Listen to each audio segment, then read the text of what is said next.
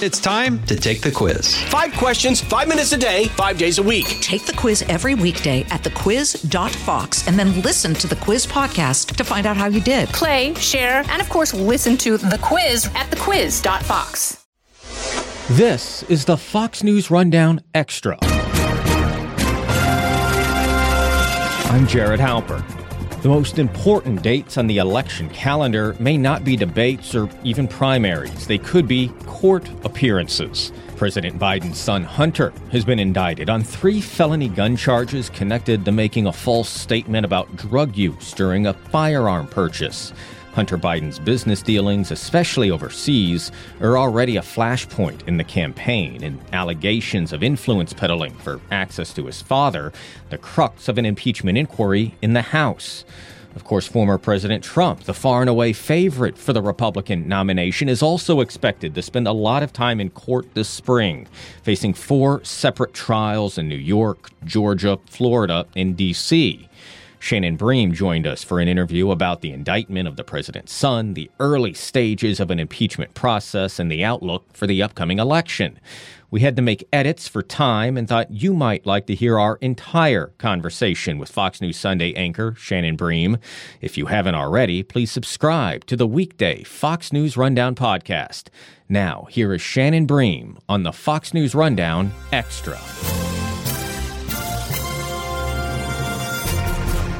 So let's start with Hunter Biden. I suppose, listen, it's stunning because he is a son of a sitting president, but at the same time, this is what the special counsel in that court filing a couple weeks ago said he was going to do, right? So this was pretty well telegraphed and pretty well scripted. Yeah, I mean, they said that it would come before the 29th. So I think some of us thought maybe a little bit later in the month. I was coming into the office out from another appointment, and all of a sudden my phone's blowing up. He's been indicted. And I thought, well, yeah, we knew that was coming, but maybe a little bit earlier than we thought. So now this kind of resets that plate, that table for this conversation about will there be another pass and another attempt at a plea deal, or are we going to have the son of the sitting president in the middle of a trial in the middle of election season when the former president, who is probably going to be the GOP nominee, is himself sitting in courtrooms all year? It's super weird. So let's talk. I just realized that's like a scenario that is like well within the realm of possibility. Right. So I didn't mean to like It is laugh now. over the answer, but it's like, whoa, that is. It just If we clicked don't for me. laugh. Oh, yeah, that's. Oh, boy. So let's talk a little bit about these charges. So it's 3 felonies, but they are sort of all connected to the same instance, right? In which Hunter Biden, on a form, when you purchase a handgun, you have to sort of answer some questions on a federal form. One of them is whether or not you are abusing illegal substances. And he checked he was not, and we know that that is not true based on his own admissions in writings and interviews and things like that, where during this time period, Hunter Biden has talked about his struggles of crack cocaine use. And so lying on that form is a crime. Not alerting, I guess, the clerk as you're purchasing the weapon is a crime, and then continuing to possess that weapon knowing that you lied on the form is a crime. So those are the 3 charges? Yeah, I mean, that's the allegation. If convicted on everything and the charges maxed out, it would be 25 years max he'd face in jail. I think almost nobody thinks that is going to happen or anything near that.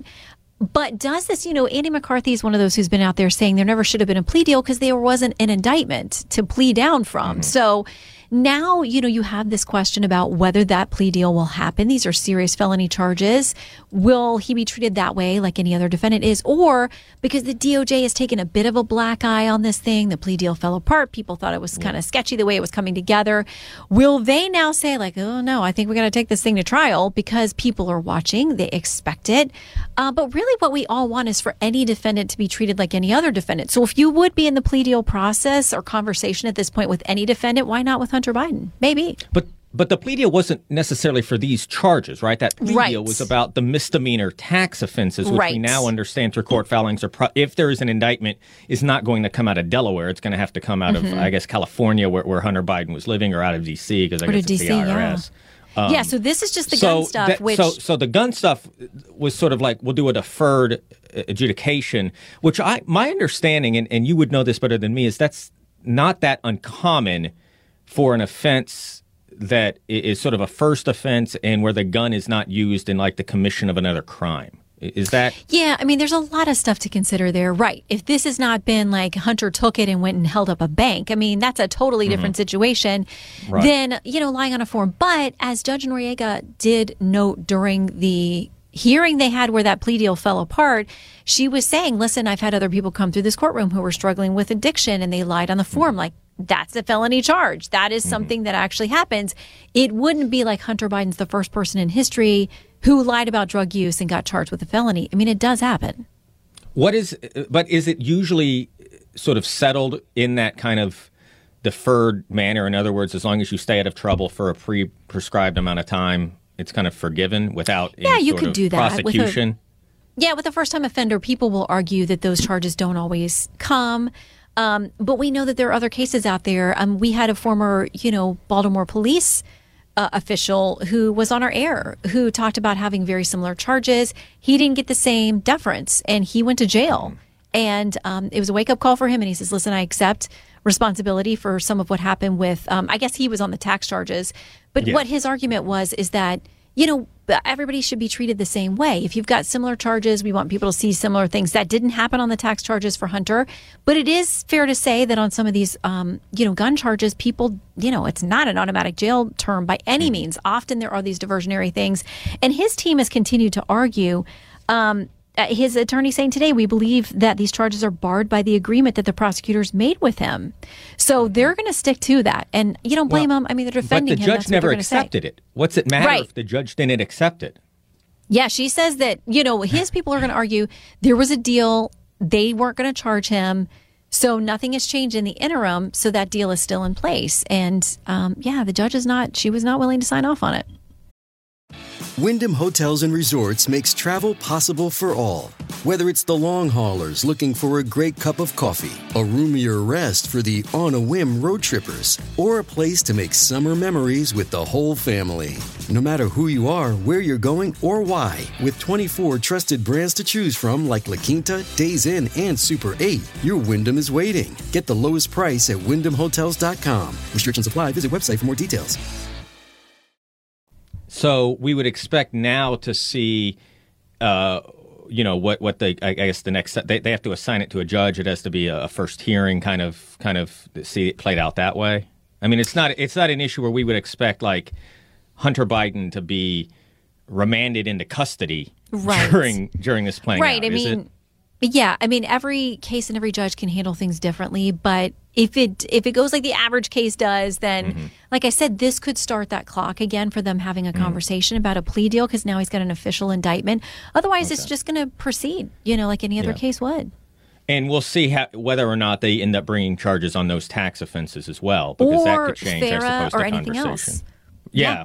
I mean, because I know one of the things they're looking at is foreign lobbying, and you have to register. And we've seen other high-profile people convicted of FARA violations. That was a big part of what was uncovered during the Robert Mueller investigation of former President Trump as well. Well, and remember when the plea deal looked like it maybe would hold together, it was during those conversations that the DOJ revealed there was an ongoing investigation. So they're in there making sort of a deal over the tax misdemeanor stuff and the gun thing, the diversion thing.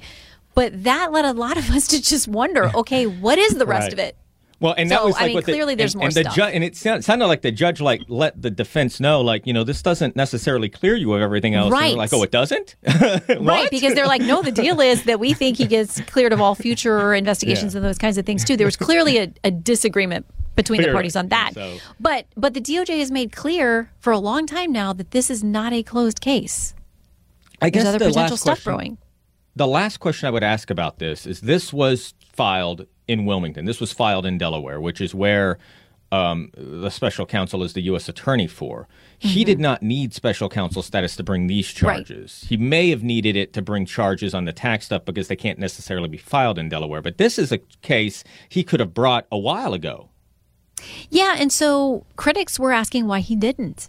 Why didn't this come together? Why was this part of a diversionary agreement? And there will be people who will argue that these two were on the same side, the DOJ and Hunter Biden's attorneys, because it was probably beneficial to all the parties to get this thing settled, get it done, do it quietly, get it out of the way.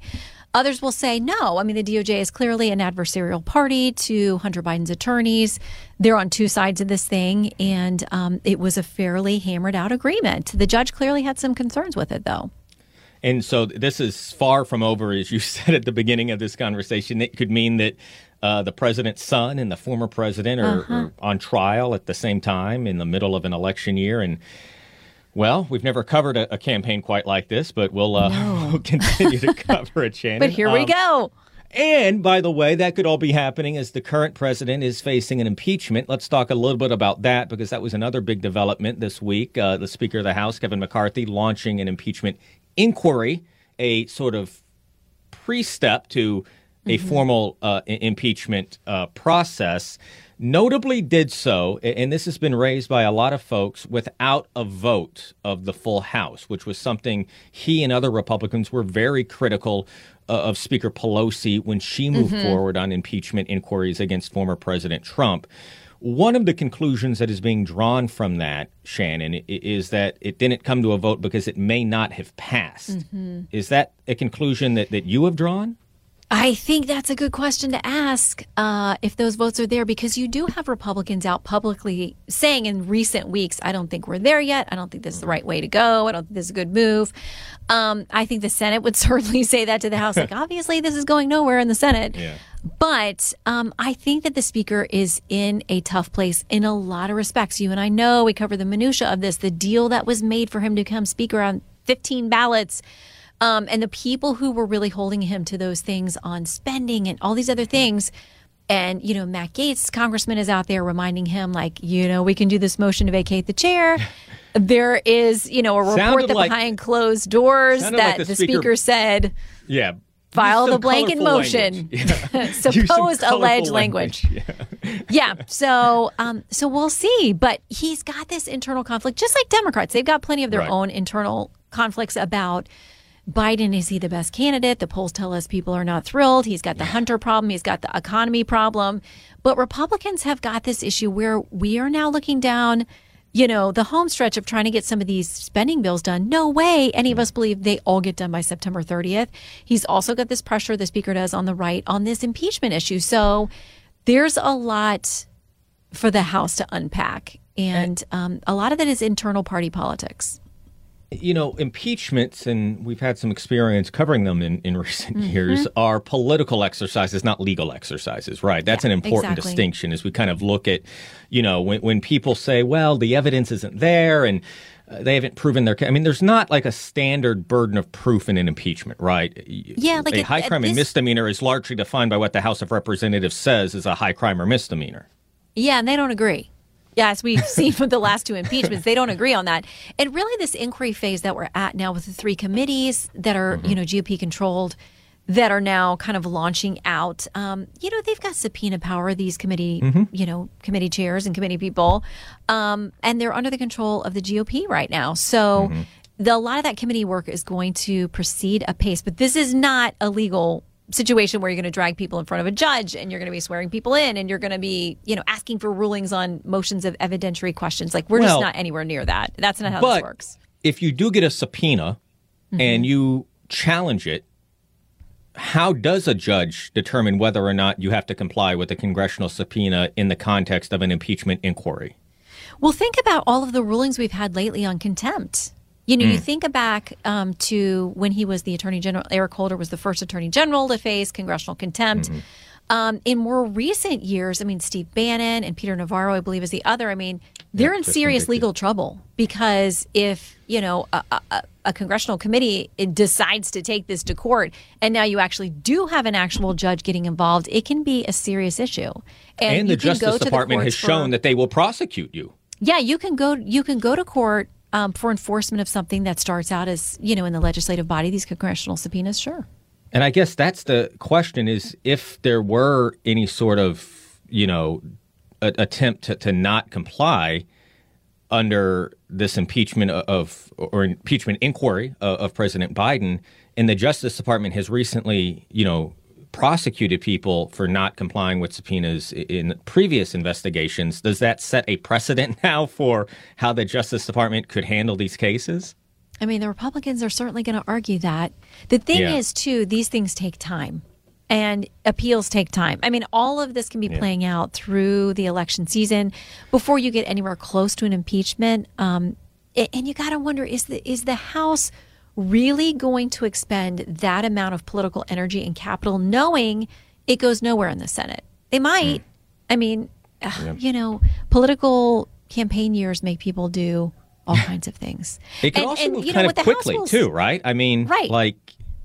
They could. And the House will say, I mean, some of these House members are going to be like, listen, I don't care who the president is. I think something shady is going on here. Let us see the bank records. Work with us, White House. If you do that, we don't have to subpoena you. And we'll just see where the chips fall. But there are others who think, listen, once you turn on the impeachment inquiry framework, it only ends in one place. So we'll see. The other question that I've heard raised, and again, it probably doesn't matter because it's more of a political thing than a legal one, though, is, a lot of this foreign influence peddling that is being alleged would have happened when the president was vice president. Would that be a factor in whether or not you impeach a sitting president for behavior or acts that may have been committed prior to the presidency? I don't know, because think about what he has said. Some of the things that he said have been proven to be false by, Hunter's own admission that he didn't make money from China. And President Biden and the White House have continued to say, first of all, it was that he didn't really know Hunter's business. He didn't know what he was doing. He didn't know his business associates. Well, now that's proven not to be 100% true. Right. The line is that he's not in business with his son. He was never in business or involved in business with his son. But these things he's been saying, they haven't been under oath. As president, it's not like he's been under oath and somebody's been asking these questions. So it's not like you can get him on, perjury or lying about it. He's been what many people think they would do if their kid was in trouble, a very defensive, loyal father. So, if it's tied to his time as vice president, it'll be interesting to see if there is, solid evidence of that, how you tie that to his time now as president. We will probably be using the word interesting quite a bit over the next weeks and months. Unprecedented, uncharted. Unprecedented. What is unprecedented and super interesting on Sunday, on Fox News Sunday, Shannon? Well, we're going to have Elise Stefanik with us, who is in GOP leadership, and I'm going to ask her about that quote that we heard was behind closed doors with the speaker. But we'll talk about impeachment. We'll talk about the spending bills. Like, do they have a plan? Are we going to have a government shutdown? We're working on our Democrat guest, but she will have a counterpart. We got 2 or 3 folks. We're going to lock one of them in. And Vivek Ramaswamy is with us, too. Had a big foreign policy speech this week. He's taken a lot of hits from people who think he doesn't have the experience he needs, and his foreign policy is not aligned with America's best interests. So we'll see. We'll try to flesh those things out. He is seeing some increases in the polls, too. A very interesting figure in American politics right now. Shannon, looking forward to that on Sunday. Thank you so much for the chat, as always. Have a good weekend. You too. Thanks, Jared. You've been listening to the Fox News Rundown. And now, stay up to date by subscribing to this podcast at foxnewspodcasts.com. Listen ad-free on Fox News Podcasts Plus on Apple Podcasts. And Prime members can listen to the show ad-free on Amazon Music. And for up-to-the-minute news, go to foxnews.com. From the Fox News Podcasts Network. I'm Janice Dean, Fox News senior meteorologist. Be sure to subscribe to the Janice Dean podcast at foxnewspodcast.com or wherever you listen to your podcasts. And don't forget to spread the sunshine. From the Fox News Podcasts Network, subscribe and listen to the Trey Gowdy Podcast. Former federal prosecutor and 4-term U.S. Congressman from South Carolina brings you a one-of-a-kind podcast. Subscribe and listen now by going to foxnewspodcasts.com.